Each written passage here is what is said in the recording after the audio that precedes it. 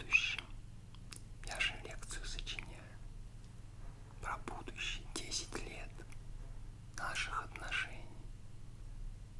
Я думаю, у нас есть перспектива с тобой в наших отношениях. Меня это тревожит.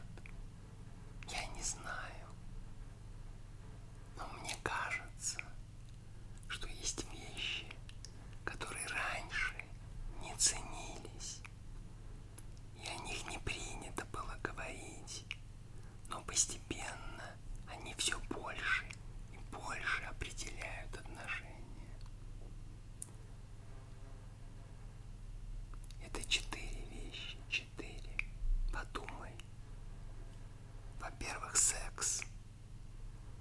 Когда говорят о серьезных отношениях, о сексе почему-то не говорят.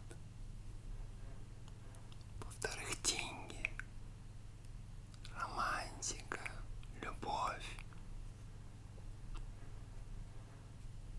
Как-то неудобно.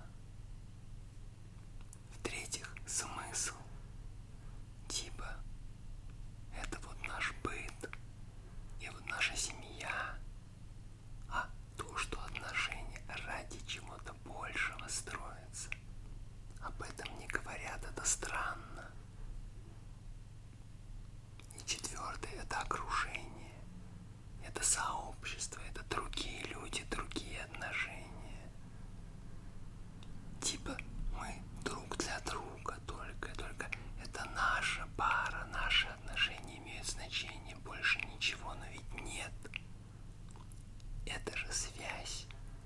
Ты же отвечаешь мне с учетом всех, кто в этом еще участвует, кто смотрит, кто знает про эти отношения. И это укрепляет или ослабляет. Что ты думаешь об этом? Скажи, пожалуйста. Как мы дальше будем? Скажи, знаешь, что вот подумай о прошлых отношениях своих. Чего из этих 4 вещей в них не хватало, по-твоему? Чему ты не уделяла внимания столько, сколько нужно? Сексу? Типа все само. Деньгам? Типа мне не нужно об этом думать. Да? Смыслу? Или окружению?